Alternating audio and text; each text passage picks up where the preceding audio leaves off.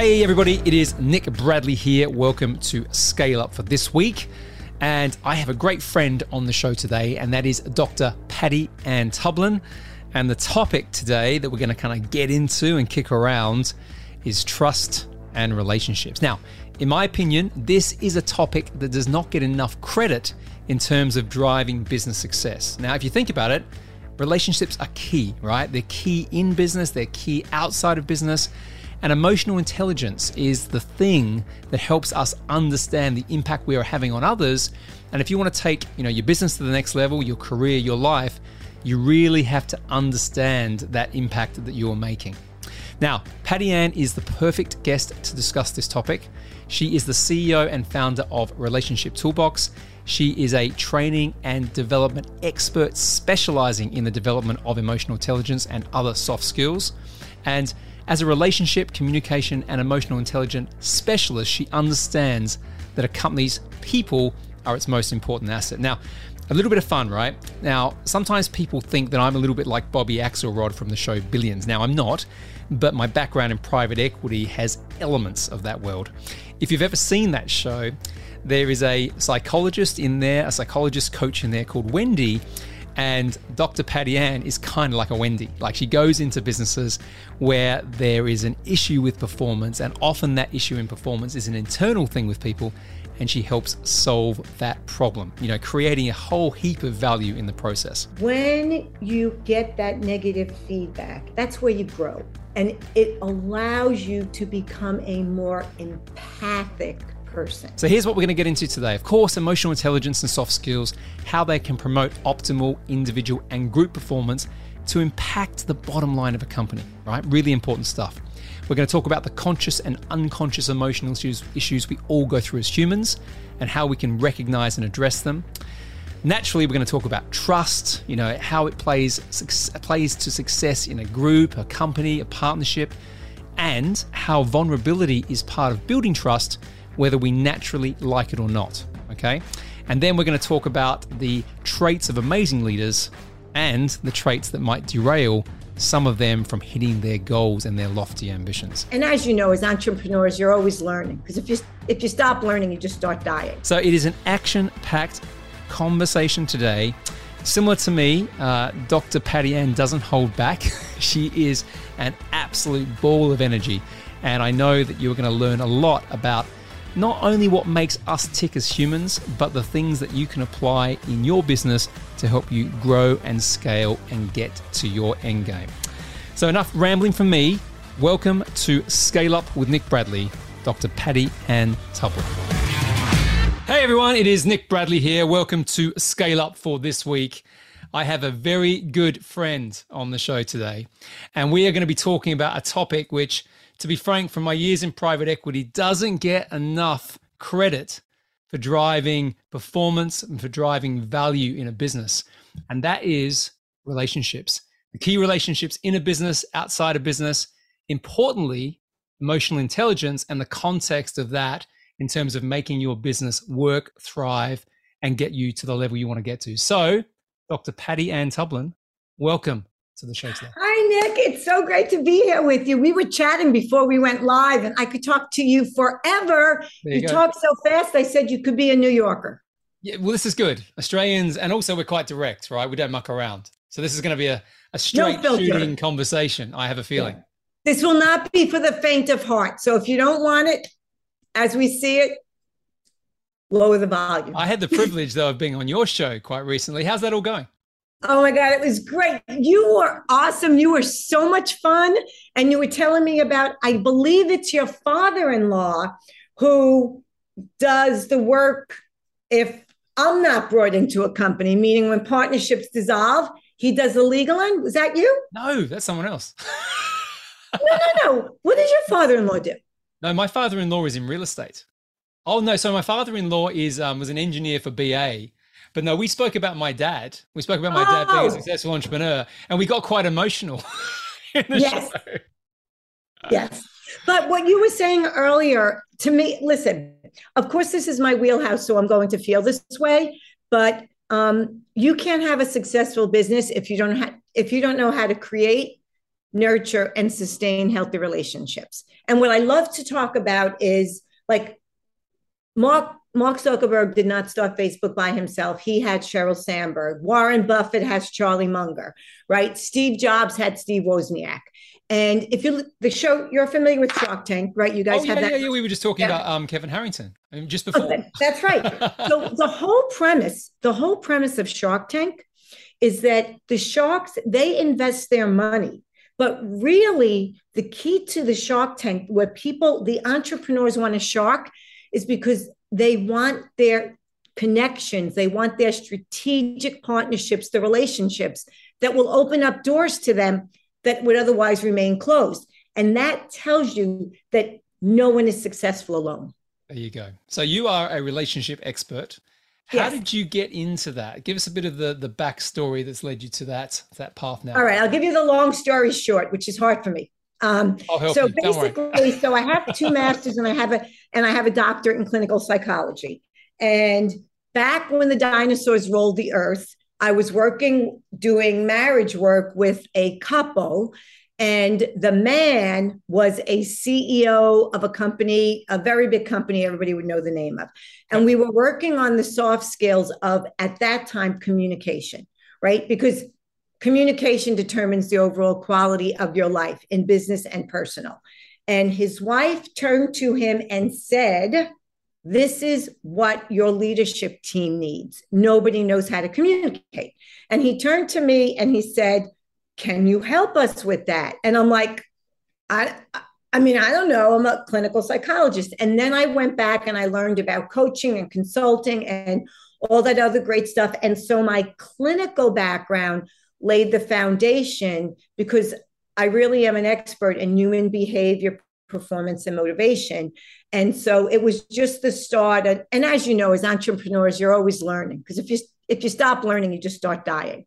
So that's how I got here. And it's really, I might get myself in trouble now, Nick. That's okay. Yeah, I'm expecting that to happen a few times on this conversation. There you go.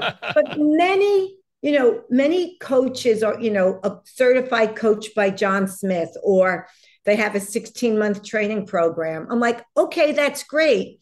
But it sort of kind of pales to, between my education and my experience. So so come to me. Have you seen I might have asked you this when I was on your show. Have you seen the TV show Billions? Of course. I'm the woman that does that work. Yeah, because I'm kind of like the guy.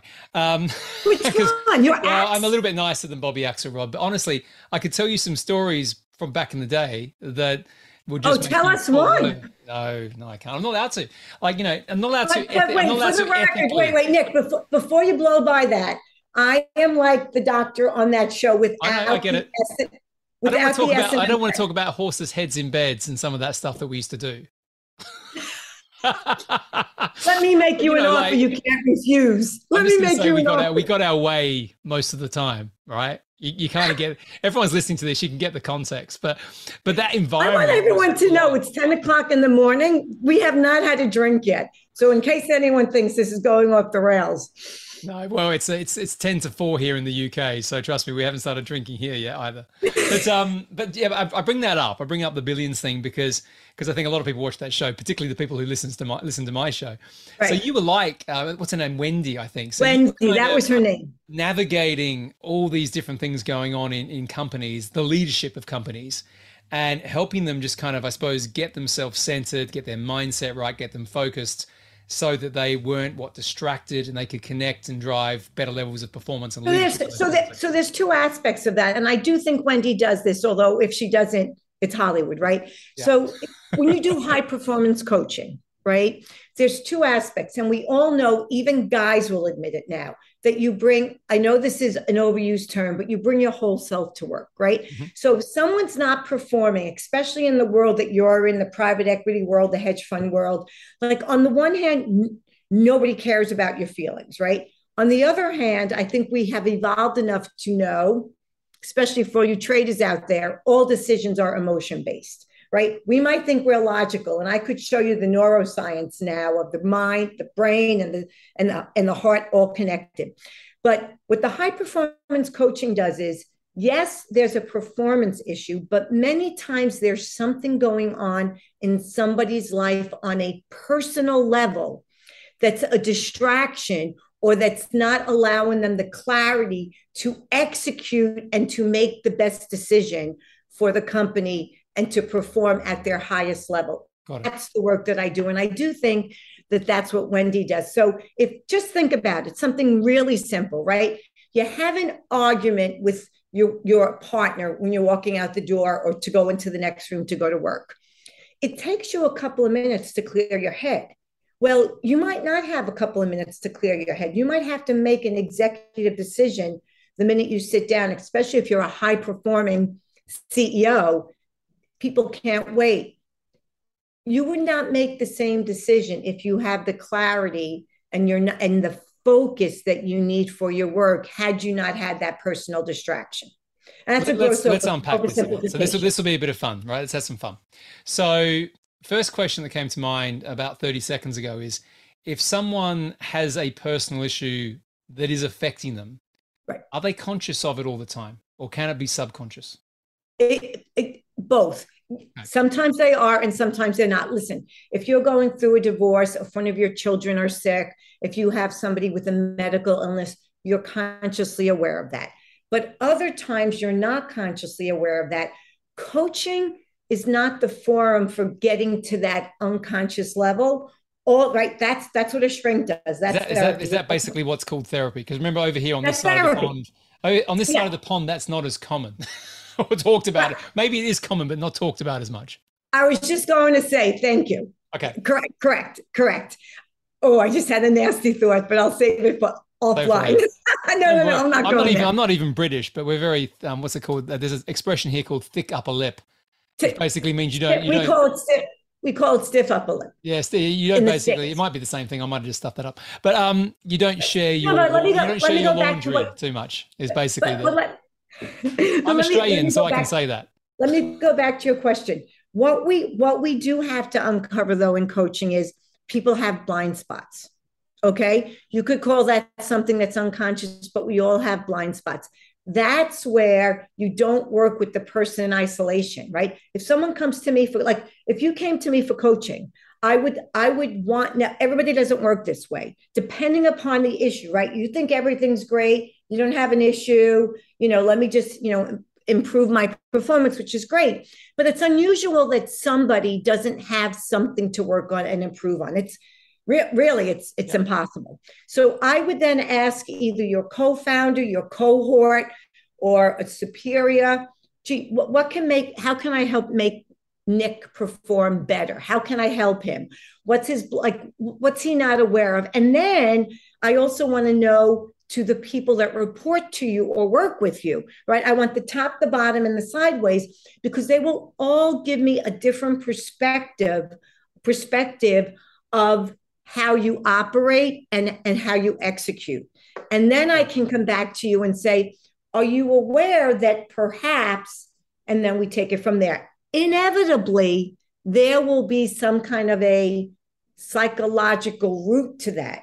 My job is just to make you cognizant of that, not to deal with that, but to make damn sure it doesn't get in the way of you performing. So if I'm made more aware of it, what happens then? It's the start of seeing it. So if, for example, let's say I'm told, gosh, Nick always interrupts. He really has a hard time listening. And then I share that with you. And then I'll say to you, I want you, when between now and our next call, see if you can catch yourself interrupting. Be aware of that. Better yet, ask the people that you work with. Have you noticed, tell me the truth. Do I tend to interrupt? And then if worst comes to worst, ask your partner, your romantic partner, or your kids. They tell you everything. Yeah, my wife would do that. Have you heard of a concept called Johari's window? Yes, I have. I've heard of it. I read about this. I'm going to butcher this, but for a bit of fun. The context of it is this idea of, as you said, blind spots. Right. So there's things that I know about myself that you know because they're visible or obvious or whatever else. There's things that I know about myself that you don't know because I may choose not to show them, even though you're obviously like a Wendy brain, you might pick them up. But then there are things that you see about me that I have zero awareness of. Right.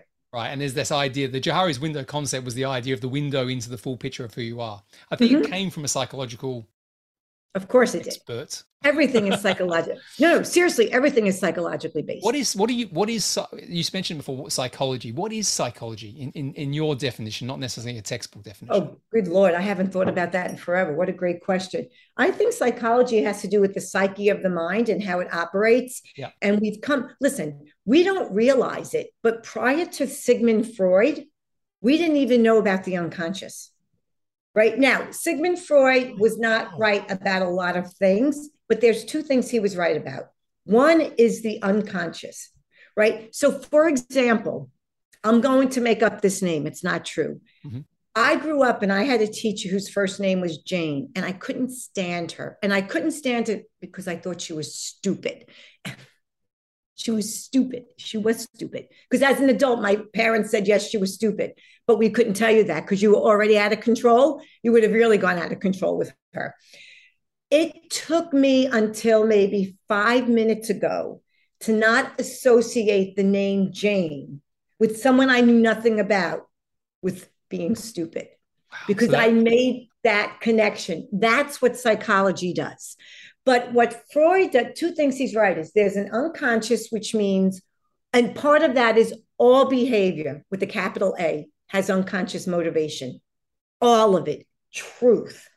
The second truth, dreams are the royal road to the unconscious, because when we go to sleep, our superego, id, ego is what we're aware of. Id, think of I, impulses, right? Yeah. All the things that's socialized out of us.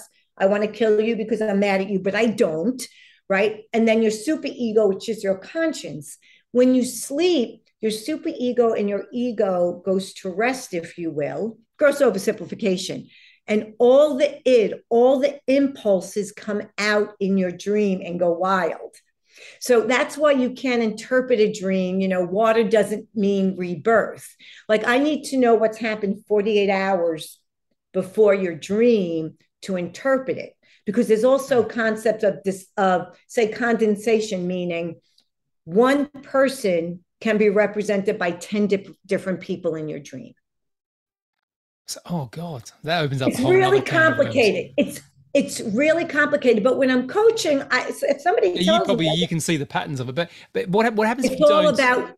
You just said it, Nick. See, this is why you're the smart guy. It's all about patterns, and patterns of behavior, and that impacts our performance at work, and it impacts how people want to or don't want to relate to us.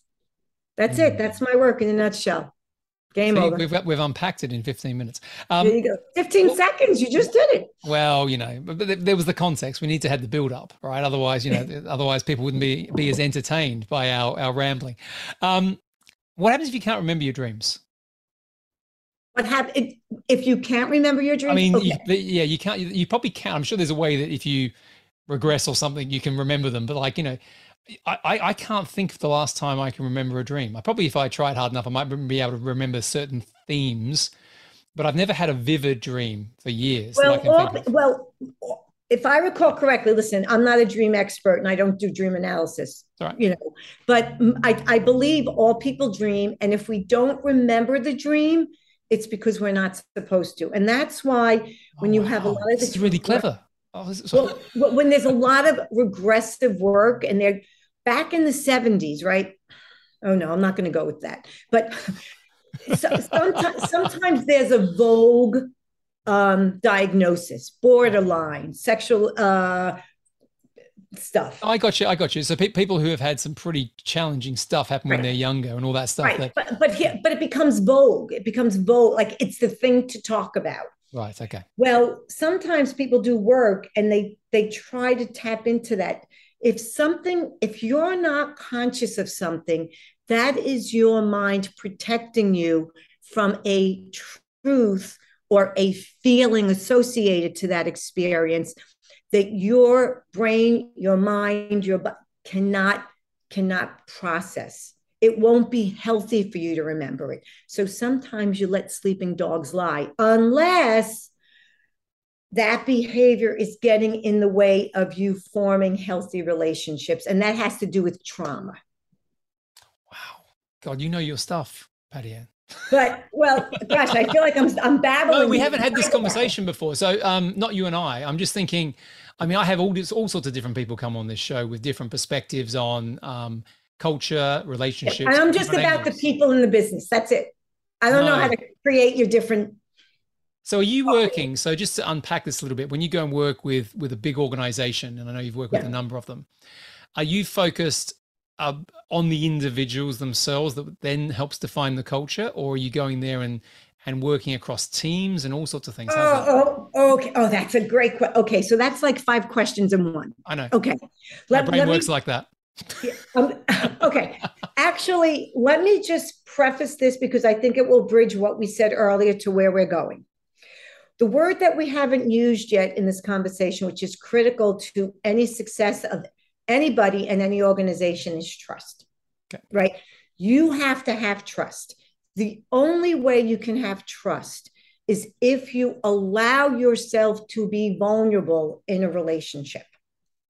Otherwise, it's just chitter-chat. Is that like a dog rolling on its back? Exactly. Submissive. Pat the belly. Yes, that's a great image. Okay, yes, that's okay. I mean, for all the people who have no idea what we've been talking about, I wanted to bring it down to a very base level. There you go. Patting your dogs on the back, right? Or guys. But anyway, so when you go into an organization, and this will get to the culture. Sure. You know the level of trust based upon when a mistake is made or when somebody fails. The sooner that mistake, that error, that failure is brought to light, that gives you an indication of the level of trust within the organization. So how quickly it's brought to life, or the level that it's brought to life as well? How quickly. Really, I'm talking about the speed right now. Pace, okay. Here's what happens. If there's a mistake that's made on any level, right? And of course, the ramifications are based upon, the seriousness of the mistake. Yep. And it gets pushed under the rug and it's ignored and nobody wants to talk about it. It could take years, depending, before that mistake is brought to life, and it could bring the company down. And that's because people don't trust that they're not going to get fired, screamed at, reprimanded, the scapegoat, or their career cut out from under them. But if you're my boss, Nick, and let's say I blow a deal, like I lose the client customer, right? I mean, we're not talking about neurosurgery here. Nobody's going to die. I know some people think money is their God, but it's not, right? It's important, but it's not God. Yep. And I have to say, Nick, you would have loved working in my old world. God, I can tell you. I'm going to say, even if people think they're God, I'm the one that tells them, actually, I will speak truth to power. So I will tell someone, you got to chill out. But I will have to say to you, Nick, I have to share something with you. I made a mistake. And this is what I learned. I made this mistake. And right away, this is what I learned from it. You have to have the learning behind the mistake. And then how you handle that, how you process that, your level of emotional intelligence. Do you just become impulsive and freak out? Or do you try to be empathic and realize, wow, she feels really badly about this. This really sucks for her. It sucks for me. It sucks for the company. But she's trying to learn. Or my job as her leader is to ask her what she learned from that. And then, of course, you don't repeat it. But if the failures, the mistakes are not brought to light, people aren't going to learn from it. And then you have a culture where there's a lack of trust. When there's a lack of trust, every decision-making process within the company is slowed down. Do you know why? Well, you've got the first thing that comes to mind is victim and blame. So you've got this idea. But why does that slow down the process? Well, because people aren't being honest. So therefore, like there's a point Also, where, I'm not going to make the decision. No, no. Now you have to have every decision made by, you know, like let's have a meeting. Let's have another meeting. Let's have another meeting, right? Everything gets slowed down. And then innovation gets slowed down. And the next thing you know, you were the leader of the pack, and now you're falling further and further behind. Because to have innovation, you also have to have trust. Because you can only have innovation if you make mistakes. You try something, you fail. You try something, you improve it. You try it, you fail, you improve it. which makes perfect sense. However, why? Okay, let's talk about how companies that lean into this well and understand it well get created versus the ones that might start off with that intention but lose their way. Okay, so here we go. Netflix. Yeah, Netflix, perfect. even though Netflix is having a hard time now, I understand that. So let's go pre-COVID Netflix. Yep. Who preceded Netflix? What was the company where we? Oh, you're a little young. It was Friday. No, I'm not. I'm 48. It was Blockbuster Videos on a Friday night, and you go down there, and you'd be really pissed off if the new release you wanted was gone. Exactly. That's why they would call the mother to go during her lunchtime. Exactly. So when Blockbuster saw the concept, and I might have this wrong, but people already know where I'm going. The streaming concept started, or the concept of, wow, we can just log on. The internet's taking off. It's like books. Like, what's the percentage of people that go to the library as opposed to get it on your Kindle, right? So Blockbuster failed to innovate. Now, I don't know why they failed to innovate, but the culture makes you comfortable. I'll tell you the other big one, Kodak. Kodak actually created digital film, whatever they call it. Kodak didn't want to rock the boat. They were happy being the leader of the pack. No, if you're under 35, you don't even know who Kodak is. It took and then you've got things like Nokia, more recently WeWork and Uber. So if you study what happened to Uber in terms of their share price or their valuation, sorry. Okay, so let's go to Uber and WeWorks, okay? Because that's the other part that's my other area of expertise. That has to do with culture. WeWork was like the inmates were running the insane asylum because the business model at that time was brilliant. I actually still think I know a way for them to come back, but they're not paying me to be their consultant yet, so I'm not sharing it. And then then Uber. Uber had like all this, and look, I'm not into them, I don't come into being invited. I love my husband. 3 of my 4 kids are young men, but there was a lot of sexual harassment, male-dominated ego going around. That culture is not going to fly, nor should it. So that was a cultural issue in those companies. Isn't culture driven by behaviors, which are driven by, values, and therefore things like trust, things like authenticity? How many people know their company's core values? Well, this is what I was going to go to. So there's a big difference between a word on a wall and what actually gets demonstrated, within and around and through the organization. Exactly. So I just helped a company create their core values. There are a bunch of accountants. Oh my God, could you watch paint dry? Anyway, I have a couple of them, so nobody knows who they are. This is a popular show, by the way, Patty Ann. So I know. I'm dead. Well, what can I tell you? Listen, don't have a guilty conscience. Anyway, so there, it's really hard because the mindset, seriously, of accountants is, they're high C's. They're, 1 and 1 is 2, right? Now, me, I live in the gray, 2.5, 1.5, whatever. But so they're trying to understand the concept of how you operationalize them, right? They're just on the wall. So it's really easy. I'll say to them, you start a meeting or once a week. This is all you have to do as the leader. Nick, give me an example of how you operationalize one of our core values this past week. Better yet, John, give me an example of how demonstrated our core values this week. And that gets you to, it's a psych word, but to internalize, to own the core value so you can live it. I'll share with you something interesting. Well, interesting for me. That makes sense to you? Yeah, Nick? no. Well, I'm going to tell you an example of where we did this in a company which was sold 5 times for, in the end, over $5 billion. So this is an interesting, I think, join up of behaviors and values to culture, right, and Mhm. performance. So when I was at Getty Images for a number of years, we had what is called 7 leadership principles. They weren't called Mhm. values; they were called leadership principles, and they were written as statements. So some of them were like, for example, "Bring me solutions" or "No silos." Right now, here's the clever bit. Well, I found it clever is that we had very, very big bonuses at that company because it was private equity backed, certainly when I was there. And 60% of our performance in our bonus was done on how we delivered our objectives. And 40% was based on how we adhered to the leadership principles. And this is how they did it. You would go into meetings, it was random. It was almost like this kind of 360 thing that was happening all the time. There's a pro and a con to what I'm about to say. But when you had a meeting, if you went back to your desk, you would have like a random email come to you that was sort of automated, and people would know who were in the meeting with you, and you would have to assess them literally 5 minutes after the meeting on how they adhered to the values of the company.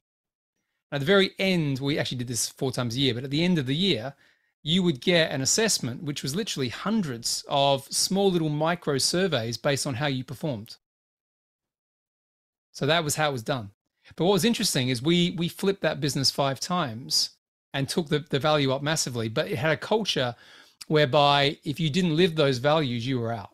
So it was So kind what of were good you and bad. saying? What were you implying is the downside to that? Because I think I know what it is, but I want to hear what you're saying. The downside to that is that you had this, because you were always under the microscope and you were always being watched.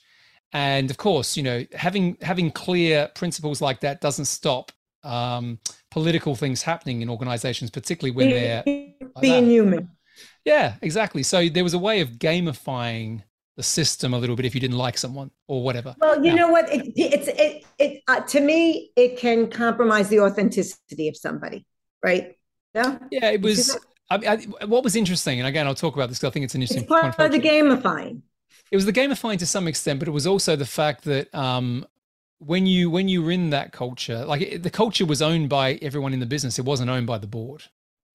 So there was a Hmm. whole point that it was so well indoctrinated. Maybe it's too strong a word. But you own a piece of it. No, no, no. I get it. But it Yeah. was like, it was tattooed through everybody, and there were a lot of people there who stayed there a long time because they loved that environment and they Mhm. loved it was. There was no ambiguity, I suppose, is where I'm going with this, in terms of how you needed to perform from a kind of like how we do things perspective, Mhm. and that became Actually, I quite do have a uniform. question. I do have Sure, a question for you. And then I'll answer it and tell me if the answer is right. sure. So if I'm meeting with you and then after the meeting I'm rating you, how do we differentiate between it was the person's issue as opposed to my issue? How do you see the pattern there? Yeah, there is no join up between that other than the amount that you would have done over time.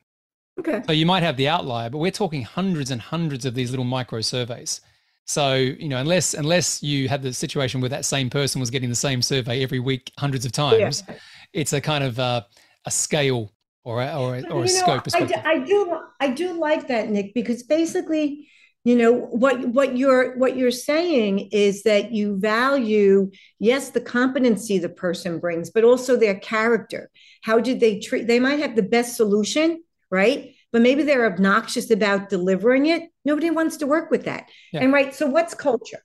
Culture, I like to simplify things so you can operationalize it. Otherwise, you sound smart, but it means nothing, right? So culture is random, everyday behaviors that define a company every day, and it's a drip of a creation, and it's the behaviors that we want people to live by authentically. I like that. And that is a simplified way of defining what can be a bullshit comment I'm a sometimes, simple right? person. You're a straight shooter. Okay, so question for you then. How do you go about intentionally creating a culture or building a culture on the premise of what you just said, which is it's small incremental things repeated over time? Is It there a starts, way of it's doing that? Or is it something that is a little bit more amorphous? Okay, so two things. It starts before they even take a position in your company. It starts with the interviewing process, right? Here's a great question to that. How did you work? How did you handle working with somebody that you really didn't like? In which environment? In private equity or in Getty? Private equity, I know, winner take all. Private equity, I mean that's a totally different ball game. I mean, there are some elements there, but I mean, if we started off this conversation saying relationships matter, right? Networks matter. In fact, before we pressed record, we talked about that, right? Right. In areas where ego and status rule, mixed with a heap of cash behind it, networks are incredibly important there. Okay, but then all right. So let me qualify this then. So then you know that you are going. Someone in private equity will never ask that question because they don't care about that. To them, it's the bottom line, get the deal done. Right? I don't think the culture and the making the world a better place is the mission or the value. It's slightly different. They care about culture a lot. They just don't call it culture. What they care about is a way of doing things. Call it a cult. That's probably. I mean, and there are people who I've worked with. In fact, it's quite interesting who have never left private equity because they can't leave private equity. Right? They can't work in a different environment. Yeah, because they're so ingrained in the culture of what it means to be successful there, even if it's not serving them, certainly from a wider relationship or health perspective. So they might not be getting into heaven, but they'll leave a lot of money behind. Well, yeah, exactly. They might be dead early, and have, might be able to buy a castle. All right. But the culture exists. It's just a different type of definition of culture, maybe than what we were talking about previously. I made the mortal sin of making the assumption that when we were speaking culture, when you asked the question, that it was a healthy culture. So I should have asked for clarification for that. I'll tell you, you probably should have. That's okay. I forgive you. Mea culpa, mea culpa, mea culpa. Let me tell you, I said I was going to say something on this show that I thought you'd find interesting. So I'm going to say it now that we're talking to everybody. So when you value a business, and this might help actually some of the stuff you're doing now, actually, if you haven't heard this before, about 30 to 40% of the value is in the financials. 60 to 70% is what we call the intangible assets. Mm-hmm. The intangible assets are four things, and we measure these through due diligence when we go and buy a company. The first one is human capital. So it's the people, the structure, not just how capable the people are in the business, but the way that it's all put together. Mm-hmm. Then you have what's called structural capital, which is processes, systems, technology, automation, how well the machine is built and runs. Then you have what is called customer capital, which is the idea that you don't have any over-reliance on one set of customers. So if you've got 5 customers and they're all massive and you lose 3 of them, all of a sudden, the business is worth 0 because you've just kind of lost all your revenue in one hit. But the last one is termed social capital. And it's actually about the brand viewed externally, and it's about the culture as created internally.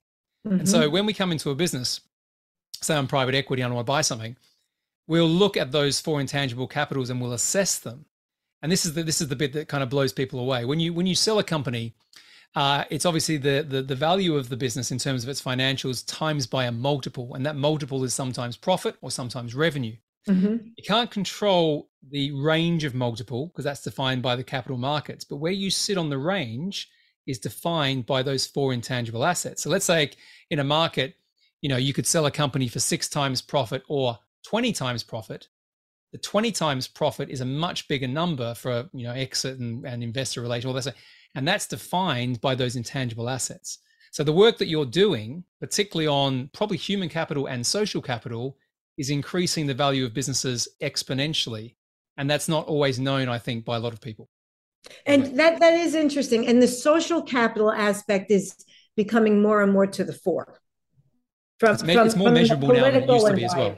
Yeah, I mean, it didn't used to be as measurable, or people weren't as aware of it as they are now. But it's very hard to hide these days. Whereas you've got people reviewing your business online all the time, so there is a value to making sure that you understand how that whole system works. That is so interesting, and I think it's positive. And is the breakdown truly the way you invented it, or is that? Well, it is because first and foremost, remember, I said 30 to 40% is financial. That is still the single most, if you think I actually mentioned five things there. But here's the thing. Accounting principles were created back in the 1940s and 50s. And so if you go back even 20 years ago, the only way to measure a business was based on a looking backwards financial calculation done by a CPA or accountant. Mm-hmm. You didn't have digital, you didn't have measurement, you didn't have net promoter scores, you didn't have all these other things. So therefore, the tools that we have to assess the value of a business have changed. So yeah, it is real, because you can buy a business that looks great financially, or get a valuation like WeWork or Uber, but there's no real value in that business if it's going to collapse as soon as someone invests in it or you acquire it. Absolutely. That makes perfect sense. So you're talking about the history, right, of the accounting. So if you think about leadership and management, most companies are working back from the 70s, right, where it's the command and control, trust has to be earned.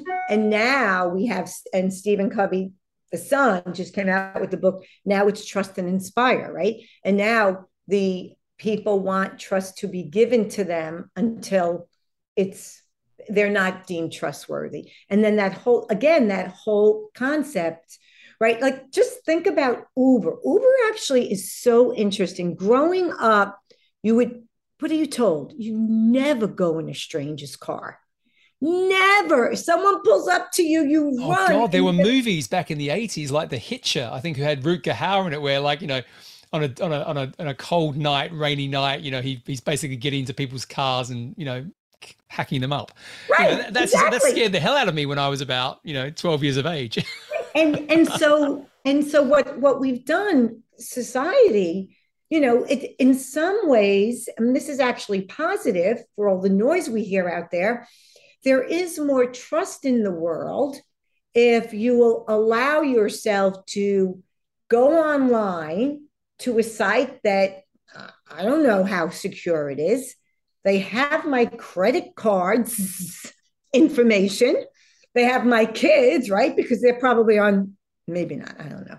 And then you get into a car and you see the Lyft or the Uber thing. All right, the license plate number looks good, but really, how the hell do you know? Well, that's it. Well, you're trusting that someone, somewhere, a computer possibly, or a person plugging numbers into a computer, has done some check on the guy or girl who's driving the bloody thing. That's what you're trusting, and you don't know who's done that. There's a little statement in your app which says, "Oh." And how about Airbnb? As a young woman, not college age girl, right? I live right outside of New York City. I'm going to New York City to a stranger that opened up the door. Then I'm going to. It's crazy, isn't it? But back to, like, we talked about culture in different ways today, but, like, it's amazing how kind of societal culture, if you like, or the way that we think about things has progressed and changed. Even the years that I've been in business, which is 30 odd years now, just seeing how everything's evolved there, right? It's crazy. So the biggest, in most companies, the biggest department is compliance, right? So that tells you how we don't trust people. But I guess I always want to look for the positive, but I do feel that like you, Nick, right? We've spoken to each other several times now, yep. Right? We've never met in person, but we have Zoom, eyes are the windows to the soul, right? Yep. If you gave me your word, I will run with it. Now, that's not true for everybody, right? And I think that's a wonderful thing. Now, I know some people would never do that, right? I heard Warren Buffett. I don't know if this is still true, but I did hear him with his last thing that he does in Omaha. He said he does deals, like they'll send the paperwork. I'm sure he's looking through it a little bit, and he'll say to the CEO, "Are these numbers true?" And the CEO or whomever, he says yes. And he does a handshake for a deal. That's incredible. What's behind that is there's going to be a heap of lawyers who are looking through terms, but that's what my husband said. He said, that's what my husband said. He said, trust me, he's not just doing it on a handshake. But my point. No, but the point's well made. And I think also I've seen that happen a few years ago where a company was sold that I was part of, and it was sold for over $2 billion.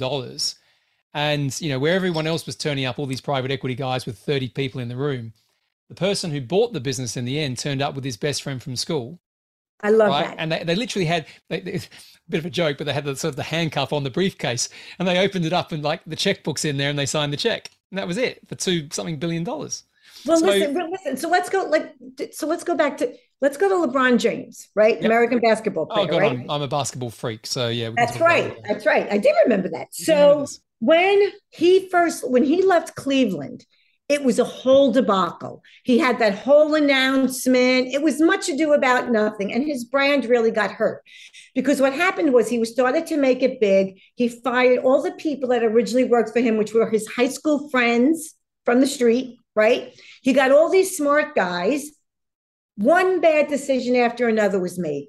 Fired them, brought back his friends. Let's face it, most of us can do any job except rocket science and neurosurgery. You people aren't that, No, I get the they're point. not I that get the point. smart. Right. So his friends learned, but here's what they had. They had trust, and he trusts them. And they had integrity and character.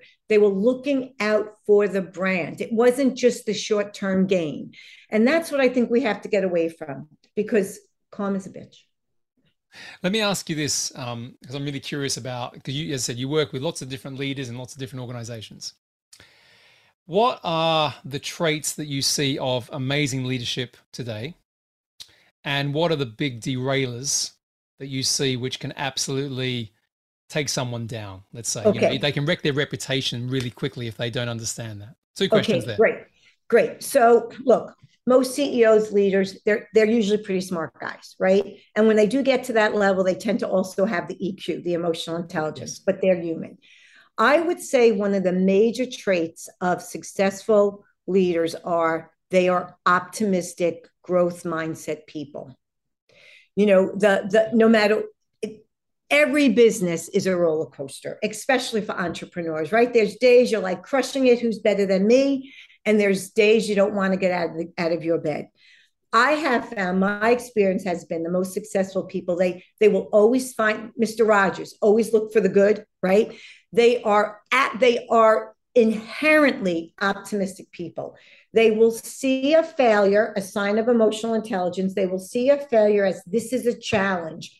All right, how are we going to figure this out? We can overcome this. It doesn't defeat them, it energizes them. So there's that aspect. Yep. The downside can be that optimism sometimes can be a blind spot to they can't really see reality. And here's the other piece that I've had to help coaches help these guys with, and they are usually guys, I have to say it. Helping them work with the people that are trying to manage them for their career, for their success. Not as in being coachable, or like, you mean like that? Because no, insofar as they're trying to manage the CEO for their own gain. Okay, got it. So it's I understand the distinction. I'm sorry if I'm not saying it clear. I feel badly now. Okay. But what's the issue? What's the risk with that? What's the risk with that behavior? You're being misled, and the person is doing it for their own good, not for the greater good. If you're leading a company, it's like the military. You'll sacrifice one for the good of many. These people are sacrificing nobody for themselves. Some of the and again, this is not true for everyone, so I know it's a blanket statement, but some of the great leaders I work with have that very high, EQ. I'm sure they do. And I, and not to sort of say I had that all the time, but I was pretty good at smelling out bullshit. Right. Because it would be like, because there's a certain point, I think, where people can keep a facade on for some time, but if you spend enough time with them, you can kind of work it out, right? There's usually a little bit of a drop in their performance in terms of their ability to keep up that facade. And I've also found that people who are, this is again my personal view, that are motivated too intrinsically to themselves don't have the awareness to understand when they're being caught out by others. So so I gave a keynote, and the CEO brought me in, and I said he's a great guy, and he was from Spain. So I said, what was the feedback? He said, oh, they loved you. I said, no. What was the real feedback? He goes, Patty Ann, you don't think I ask the people that are kissing my butt. I ask the people that will tell me the truth, right? So you need for the people that you're talking about, you need to go, you need to have, all right, bring it full circle. You need to have an authentic, genuine relationship where you will go to someone that reports to that person that will speak the truth to you. And that's something where it's, the CEO gets on a call, the CEO walks into the room, the whole dynamic changes. Like I've had to tell CEOs you're not invited to this meeting. And they will say, oh, I was told by my coaching consultant, I'm not allowed to come to the meeting. And I'm like, that's right. Because the minute you show up, everything changes. And everybody is vying for them. And it's not necessarily bad, right? Everybody's working for a living. Everybody wants to shine. Everybody wants to put their best foot forward in the presence of the boss. That's okay. But sometimes there's too much noise that comes from that. And then you get distracted from what's important. Yeah, no, I've seen that. And also, as much as we can say people are thinking for the good of the business and all that sort of stuff, there's always a percentage of it's about me, right? I don't necessarily call that ego. It's just the fact that, if you've got an ounce of, standards that you adhere to, you want to perform, right? And you want to be acknowledged for that. And so sometimes I will say you always want to overperform. You always want to go that extra mile just because, that's the way I was raised. That's your integrity. You always want to go above and beyond just because it is the right way to work and to live your life. That's the culture I want. Final question for you. Anyone listening to this, and we've got different levels of people here. Some are CEOs, some are investors, some have exited companies, some are on the pathway up. Some are, just starting their business for the first time. So it's a broad mix of business leaders, entrepreneurs. What's something they can do personally to, maybe get more intentional around their personal leadership? So just to create awareness maybe of their blind spot. Is there anything that you think people can start doing more of that they may not be doing already? It's simple, but it's not easy. Okay, good. Always ask for the negative feedback. Yes. This is what I do. Tell me. I know. It's taking me back a few years now. and here's a concept we didn't even touch on. The reason for that is because besides all the obvious stuff, it will also, as the leader or as you're on your way up or as an influencer, anyone that influences is a leader, AKA John Maxwell, right? Yep. Is when you get that negative feedback, it gives you that's where you grow, right? And it allows you to become a more empathic person. That's a whole conversation for another day. Awesome. I get it. I fully get it.